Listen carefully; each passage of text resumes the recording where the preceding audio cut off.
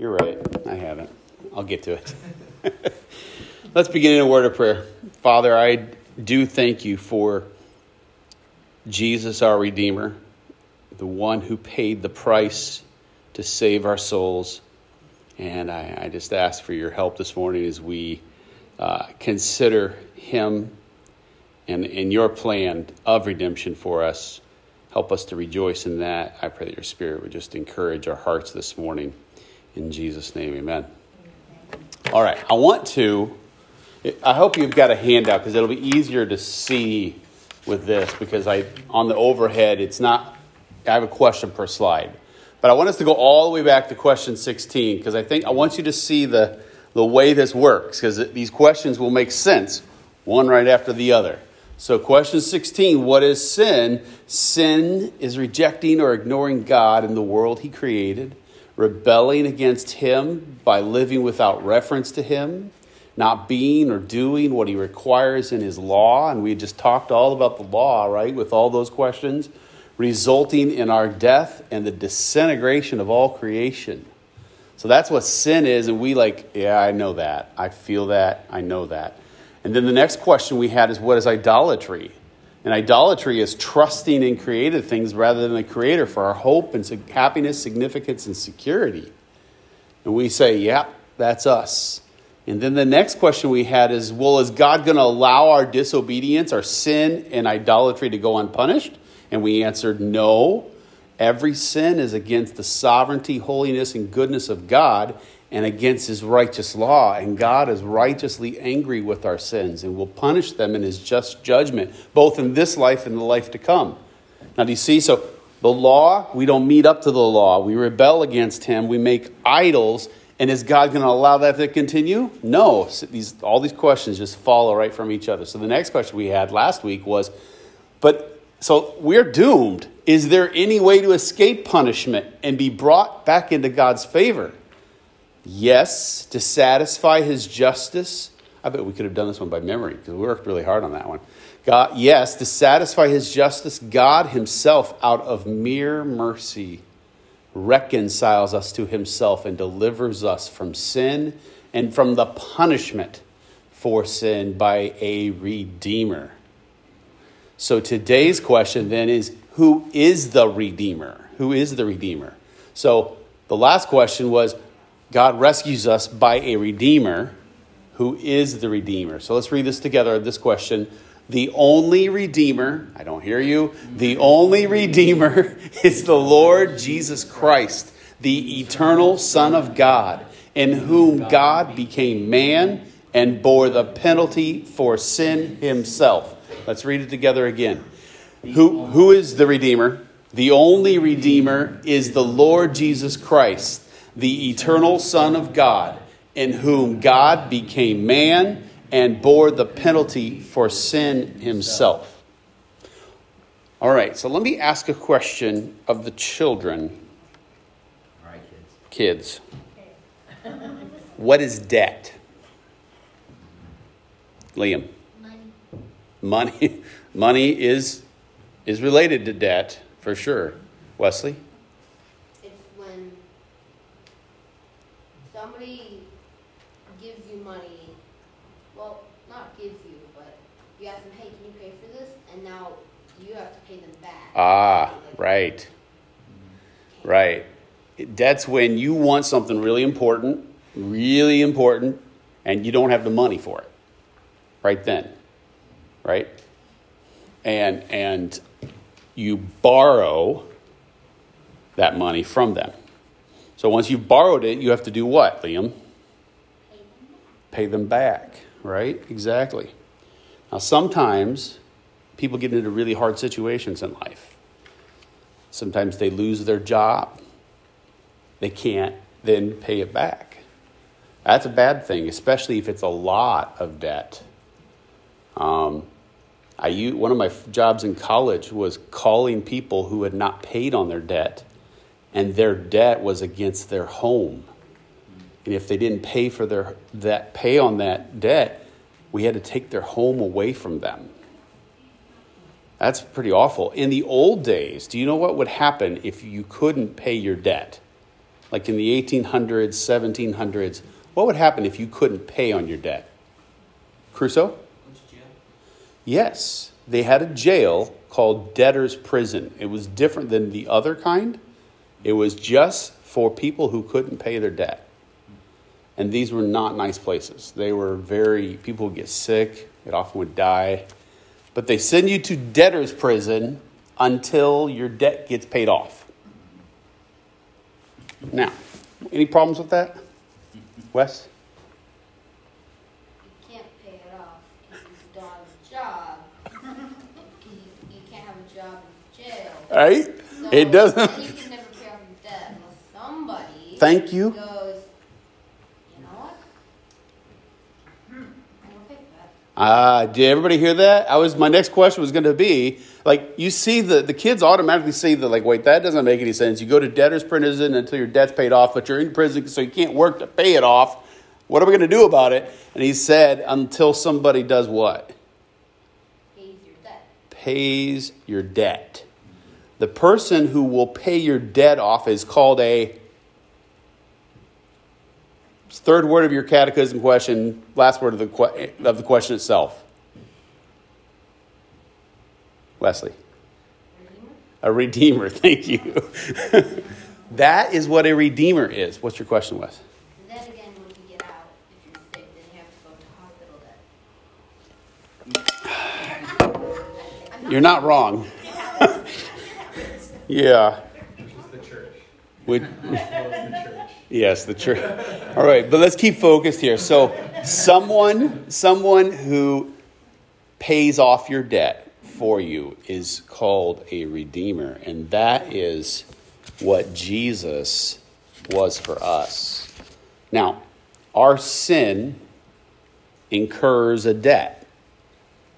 Like when you borrow money, there's a debt. If I hurt you, if I do something wrong to you, that is also now a debt. It's not necessarily a money debt, but I owe you something, right? If Pastor Matt slaps somebody, which apparently he talks about doing, But I've never done. he owes something to them. Not necessarily money, but it could be, because he now has incurred debt against them. When we talk about our sin, rejecting or ignoring God, we are building up debt because we have done something wrong against him. Now, my son William's not here this morning, but he was just talking about an illustration he heard in class this week. If you go out to the parking lot and scratch, she looked at me. You scratch Elena's car. We just paid $5,000 for Elena's car. Well, taxes, your license, it was $5,806, right? And 22 cents. If we go scratch that car, what do you owe her? It's going to take, are we even going to probably go to the body shop to have that taken care of on a $5,000 car? What? Yeah, it would be $1,200 if you wanted it taken care of at a body shop. But you're not going to probably do anything about it, right? Because the value of the car is so low compared to what it would cost to fix it. Yes, West? What if you scratch his Dodge car? Thank you. Well, this is the next level up, right? What happens if Mr. Dwayne drives that beautiful Camaro here? That's different. In fact, is Mr. Tim Massey their uncle? Technically, how's it work? It's Tiffany's uncle? Tiffany, great uncle. Great uncle had a Porsche 911 Carrera. It was a 70s one. He had the emblem in huge painted in the big, taking up most of the hood. It's beautiful. Some kid at church on a Wednesday night wrote his name on the hood. Yeah. Right? Now, that will cost much more to fix, won't it? because the value of the car is worth so much more. Now, that's really expensive. But Sabrina and I went down to Memphis, Tennessee last year at this time, in August, and we went to Graceland. Graceland's got this museum, and there's this pink Cadillac in there that Elvis had bought and drove. If I scratch that car, even that's going to be worth so much more than even Mr. Dwayne's Camaro, right? Because somebody's going to pay $1 million for that Cadillac. You understand what's the principle there? I'm not understanding, because if I scratch Elena's car, I need to fix it. It doesn't matter what. This is true, but the cost of fixing Elena's car is like this compared to fixing the Camaro, compared to, and it's really not even the cost of the repair that's the issue. It's the value of the thing in itself that matters. Yeah, because I was thinking about that pink Cadillac, and you go, well, then you fix it, and it's not. No, it's not. It's no longer the same. It's no longer that original paint job. You have to say, right. It's not the same, and you permanently. It's not so much the value of the transaction, the error you did. It's the value of the thing that you have done it against. Mm-hmm. Now, with God, if I go over here and I actually decide to slap Matt, because I'm just so tired of hearing about slapping babies, so I'm going to slap him. But if you scratch Bill's truck, he's got a gun, and the penalty is death. The penalty is death. But if I slap, same principle here. If I slap Matt, the right recompense would be for him to maybe slap me back twice. Right? Okay. If I slap a police officer, right? What's going to happen? You go to jail, right? If I am in court for slapping the police officer and I go up and slap the judge, right? It's going to be long prison sentence, right? What if they let me out on parole and I'm at a presidential rally and I slap the president? No, you people, don't say it's okay. We honor the king. It says in the Bible, we honor the king. We don't get to slap the president. The same principle here applies. The value of the person upon which you committed a crime changes. So, this is why when we sin against God, what is God's value? How much is he worth? Wes, unlimited. Kathy said it there. Incalculable.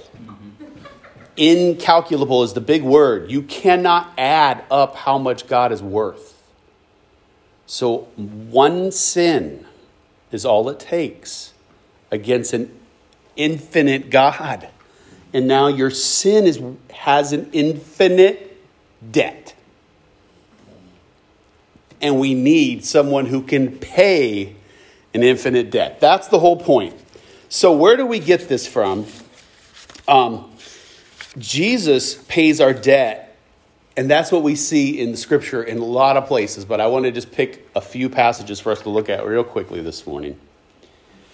And we're only going to look at the last sentence, but Ephesians chapter 1, how many of you have written papers and your teacher or your mom just makes all kinds of corrections on them and says this is a run-on, like where's the period going to come? The Apostle Paul apparently is allowed to do that because this sentence keeps on going past this verse 7, but it starts up here in verse 3. So read with me. I'll read it out loud. Blessed be the God and Father of our Lord Jesus Christ, who has blessed us in Christ with every spiritual blessing in the heavenly places, even as he chose us in him before the foundation of the world, that we should be holy and blameless before him. And that period actually isn't in there in the Greek. He just keeps going. In love, he predestined us for adoption to himself as sons through Jesus Christ, according to the purpose of his will, to the praise of his glorious grace, with which he has blessed us in the beloved. In him, Jesus, we have redemption through his blood. Now, what word does that sound like, kids, that you heard already in our question? Redeemer. Redemption. Redeemers do redemption. That's what this is about, exactly. In him we have redemption through his blood, the forgiveness of our trespasses. That's a fancy word for our sins against God, according to the riches of his grace. Okay, so that last verse, the one that I highlighted in bold there, this tells us at least three things about our redemption. So what's the first thing that last sentence says about what redemption does or how it worked? What's the first phrase? How do we have redemption? Through his blood. Right? What does that say then about the value of Jesus' blood?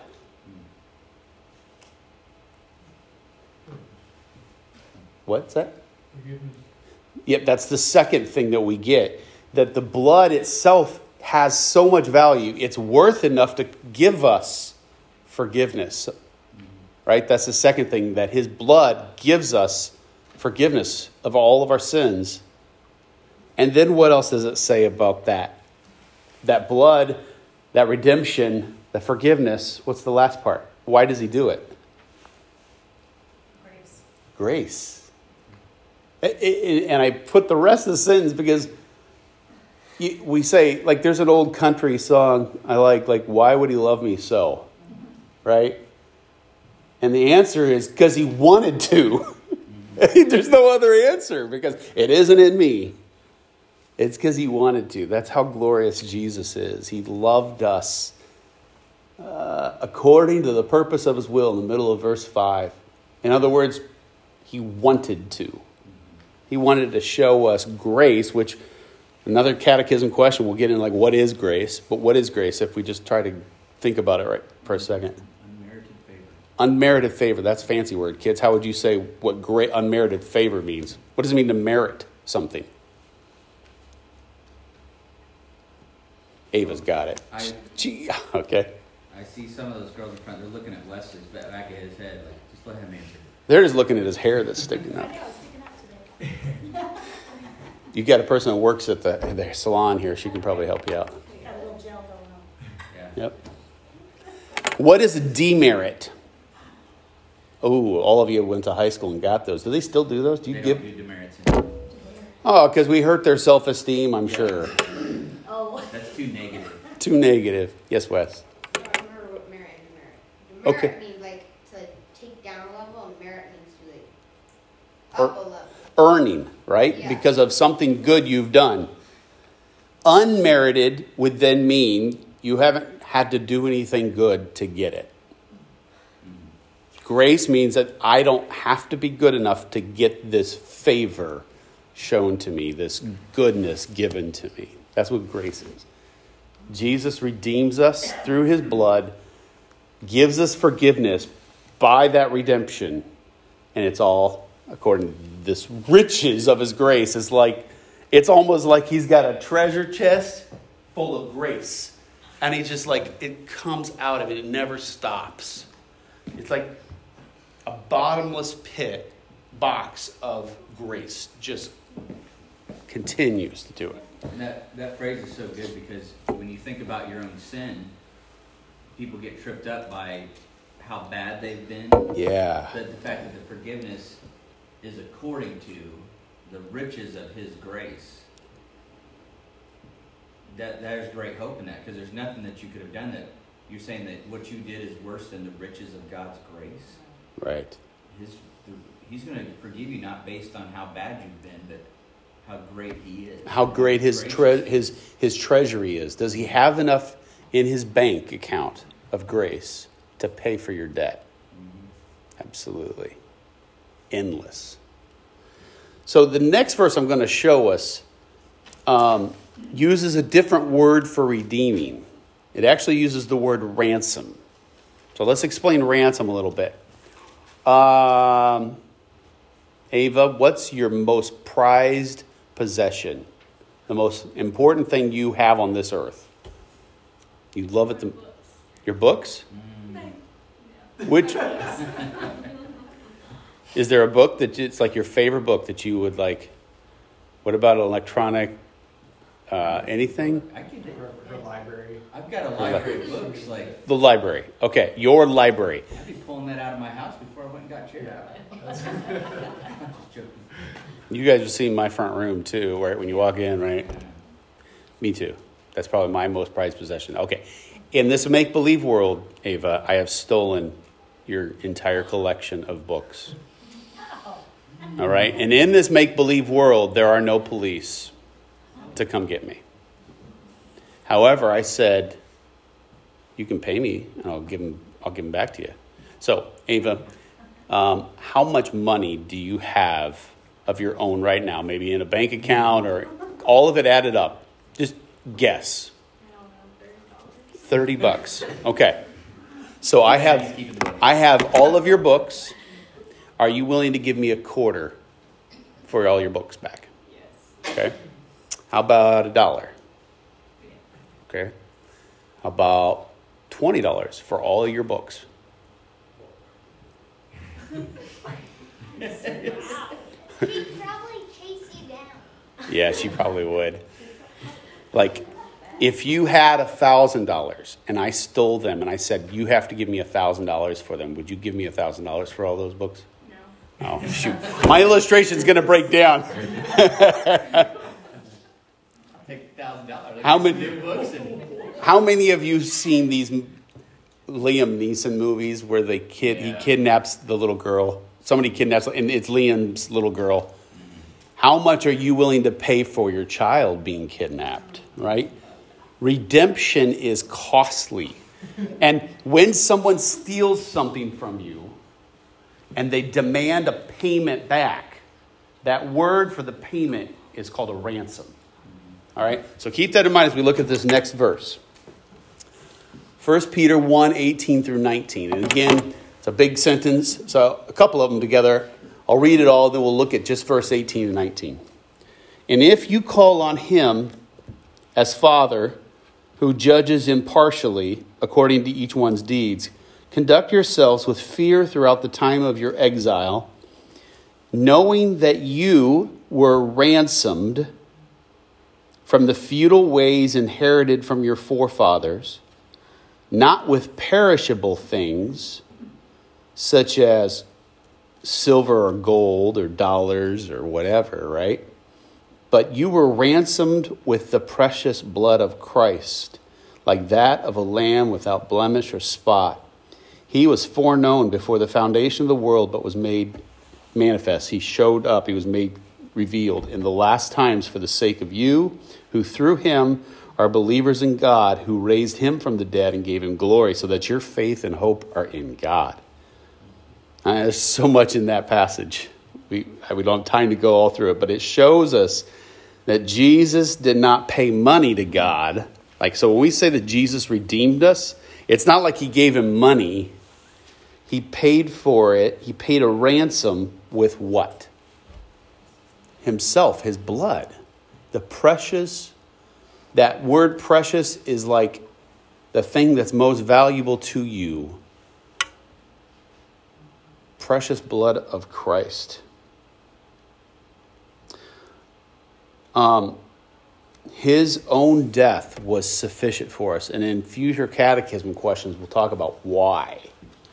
We'll plumb that a little bit. We'll dig into that a little bit more. But I wanted to show you one more verse before we talk about a really important thing about why this matters. So, the catechism question says that the only Redeemer is the Lord Jesus Christ. Okay, the only Redeemer is Lord Jesus Christ. So look at this next verse. 1 Timothy 2, 5 through 6.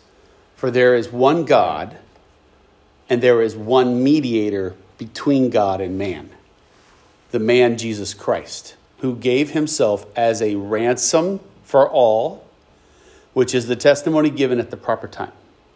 So, how many gods does this say that there are? One God and one mediator, right? The mediator is like the person that will do the go-between. And in this case, Jesus is the go-between between the ones who sinned against God and God himself. And this is tricky because we talk about the Trinity. God himself goes to God. As the second person of the Trinity goes to the Father, pays that price for us. How many ways does it say that there is to God? It's essentially telling us there's only one way. So that's why I want us to think for just a few minutes before we end here this morning. But why does this matter? So we're in church. We're in a Christian church. I'm going to ask you this question, and I know what your answer is. If I say, are there more than one ways to God than what we've taught here? You'll all say no, right? It, of course, through the teaching that we've walked through, both in our catechism and through the plain teaching of the Bible that we have, we understand the logic of the Christian doctrine. It makes sense. Jesus says, I am the way, the truth, and the life. There's no one comes to the Father except through me. We know that. And all other attempts to go to God are false religions. That means there is no other religion that's true. Now, we know that and we say that, but how many of you have friends or family members who do not believe what the Bible teaches, and at the same time you look at them and you think they're a better person than me?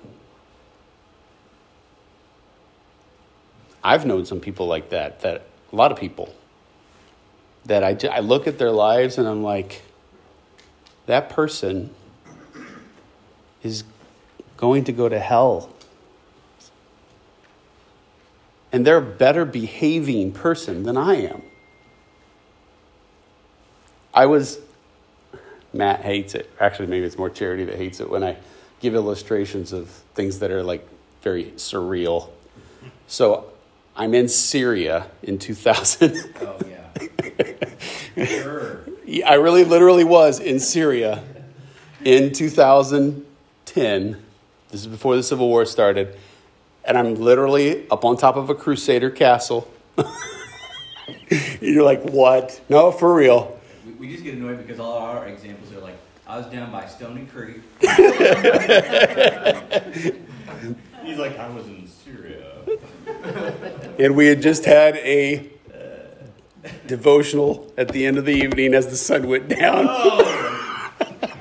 I'm not joking, I'm not making this up. So the sun has set, and I'm looking out over whatever city that was, and you see all these minarets. That's the steeples that come off of a mosque. They're like these little towers. And they all have a green light on them. It's kind of interesting. And I'm looking out, and I'm almost starting to cry because I'm just all these lost people that think they're going to heaven. They're going to be with Allah because of whatever. And it's grieving me. And I went on that trip with people from different seminaries that completely deny things like miracles, very liberal. And one of them came up to me, and I hadn't said anything. This is all in my head. I'm just looking at it there, and he says, you're probably thinking that all these people are going to hell and it's making you sad, aren't you?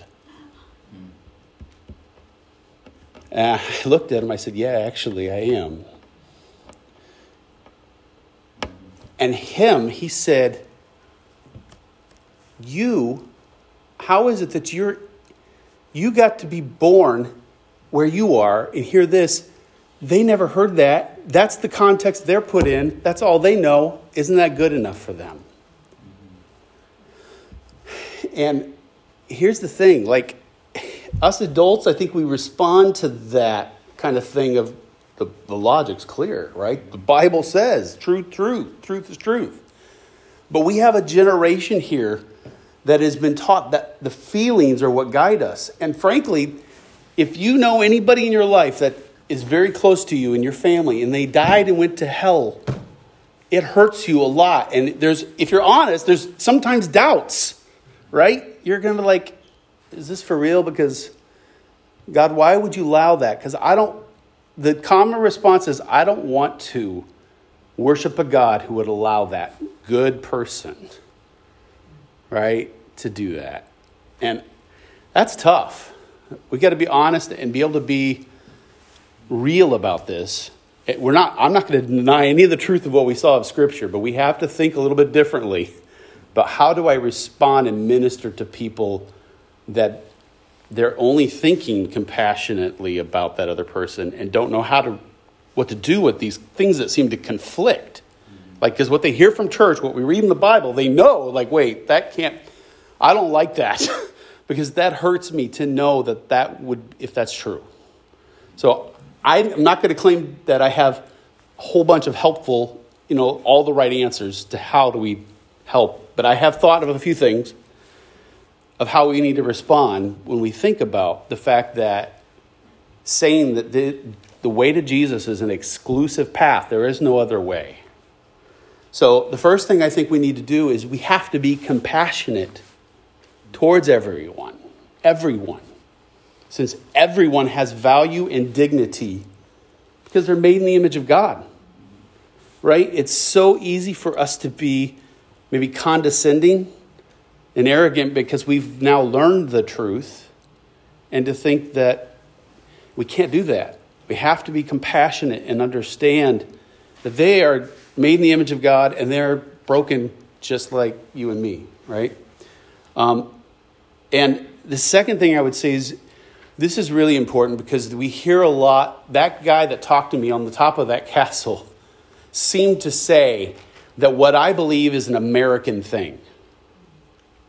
My understanding of the Bible is just an American thing that's been taught to me over my lifetime. And over the last couple of years, this is an American religion. And what I want you to understand, and Pastor Matt would want you to understand, that these catechism questions is just one way we're showing that this is not an American thing. We sit on the shoulders of thousands, 2,000 years of church teaching. So you are anchored to people who in Syria, in Antioch, well, almost up to Syria, and in Alexandria, Egypt, believed these same things. So that should give you some hope and help you to see that and help people that are struggling with this to say, no, this isn't an American thing. We're just anchoring ourselves to other pilgrims through history who have been going to Jesus and seeing that he's their only hope. Matt. I was going to add two things on it. I don't know if we've got time to do it real quick. We do. One, just to validate what you're saying, our culture's consumed with everybody goes to heaven because it's amazing. One of the things I didn't anticipate before I became a pastor was how many funerals I would have to do for people that I've never met. People would just call me up, and for the first several years I was doing this, I would get random calls. I know my mom remembers that, random calls from people that supposedly went to Edgewood at some point back in the day and are like, hey, could you do this funeral? And I dedicated myself, I will, if I get asked to do that, I'll do that as much as I possibly can. And I'll tell you what, you go to Sunset, everybody's going to heaven. Everybody's going to heaven. Yeah. But on that note of compassion that you just mentioned, I think it was William Carey, who was a missionary in India, and there's a story of him where he had been speaking to these Buddhist monks and telling them the truth of Jesus. And at one point, they were getting very upset with him, and one of them finally said to him, they said, if what you're saying is true, then my father and my grandfather and my great-grandfather all went to hell. And this is the part where that compassion is so important, because it's not compassionate to say, no, they didn't. Right. What William Carey did in that moment is he said, yes. And then he quoted Romans 9, I think it's 22, it says, he said, what if God, desiring to show his wrath and make known his power, has endured with much patience the vessels of wrath prepared for destruction? So what if God was patient through all those generations of people denying him? But what if he did that? It goes on to say, in order to make known the riches of his glory for vessels of mercy. In other words, William Carey said, what if God has endured? He didn't wipe all of them out. But here you are today, a recipient of God's mercy. Yeah. And that blows my mind, because I would have a hard time saying that to somebody. But yeah, that is the hard reality. Yeah. And that's what ought to drive us to share the truth. Yep. Is not that compassion is so tricky because it feels more compassionate to say, well, maybe they did go to heaven. But the reality is, if their faith was not in Jesus Christ, they didn't. Right. And if they were here today, and I've had to do that at a few funerals where, as tactfully as I could, I basically had to say, if they were here today, I'm thinking of that rich man and Lazarus. I said, that rich man from hell said, would you go tell my brothers? I said, and so if they were here today, they would want you to know, believe on this Christ. Right. Yep. Very hard sermons to preach when you don't think they are. So the other thing I would say that we must not do is abandon the Bible. And kids, I would tell you this. If you start to question whether the Bible is true, it's okay to have the questions. Come ask people, like, I don't understand how this and this can line up. Do that. But once you start to say, no, it says that, but that's just not true, you will erode your faith from there. The Bible, it says of itself, it makes some claims. It says, every word of this is true. If you deny that, everything will start to fall apart. And for us as adults, the Bible is the only way we get to know who Jesus is. We know that there's a God, because I can, without the Bible, know that there's a God. I look in the mirror and see I'm a very complex creature. His eyes, all the things, right? It tells me that there's got to be a God who made me. But it doesn't tell me that there's a God who died on the cross for me. That's the only way you're going to find that is through the Bible, right? So you can't do that. But finally, these truths and believing them cannot happen by anything you can convince anybody of. Because it says in 2 Corinthians 4:4 that the God of this world, meaning Satan, has blinded the minds of unbelievers to keep them from seeing the light of the gospel of the glory of Christ, who is the image of God. So that means the final thing I would say, and there's other things we could say about this. I'm not saying it's everything, but we have to pray. We have to ask God, would you open their eyes to see the truth? Love them compassionately. Don't elevate yourself above them. Say, I, like those Gibeonites last week, don't deserve this mercy. I've been shown mercy. You can receive mercy. Point them to Jesus and pray that God would show them Jesus. That's the way people get saved, is the Spirit opens eyes to see. Then when they see His grace, He also gives them that faith to believe. And we'll talk about that later too. So did I put in there a website on that handout at the bottom? Yeah, I was going to say, and God opened my eyes. You know? Yes. And you don't, it's not like I came to this on my own. Yeah. God opened my eyes to see this. If He hadn't done that, I'd be in hell as well, right? Well, let's pray and close. Anyway, that URL I found very helpful in thinking through how to respond to pluralism. Father, thank you that you have shown us mercy out of that bottomless treasure of grace that you have. Through your Son, Jesus, who redeemed us, who paid the ransom for us so that we no longer have to be slaves to sin, so that we no longer owe you a debt we could not pay.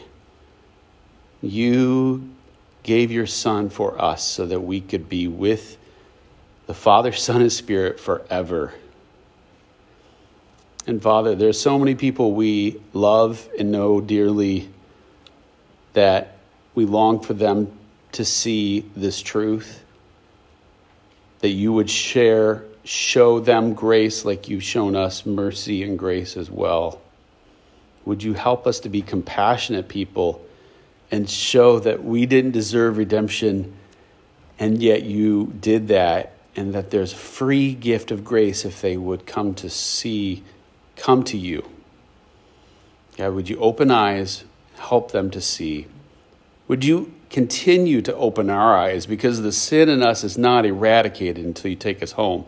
And so even this morning, as we go into the service that we have to hear and sing, to hear from you and to sing to you, we need our eyes opened because we have cataracts that block our vision of you. So would you clear out our cloudy eyes so that we can see you more clearly today? In Jesus' name, amen.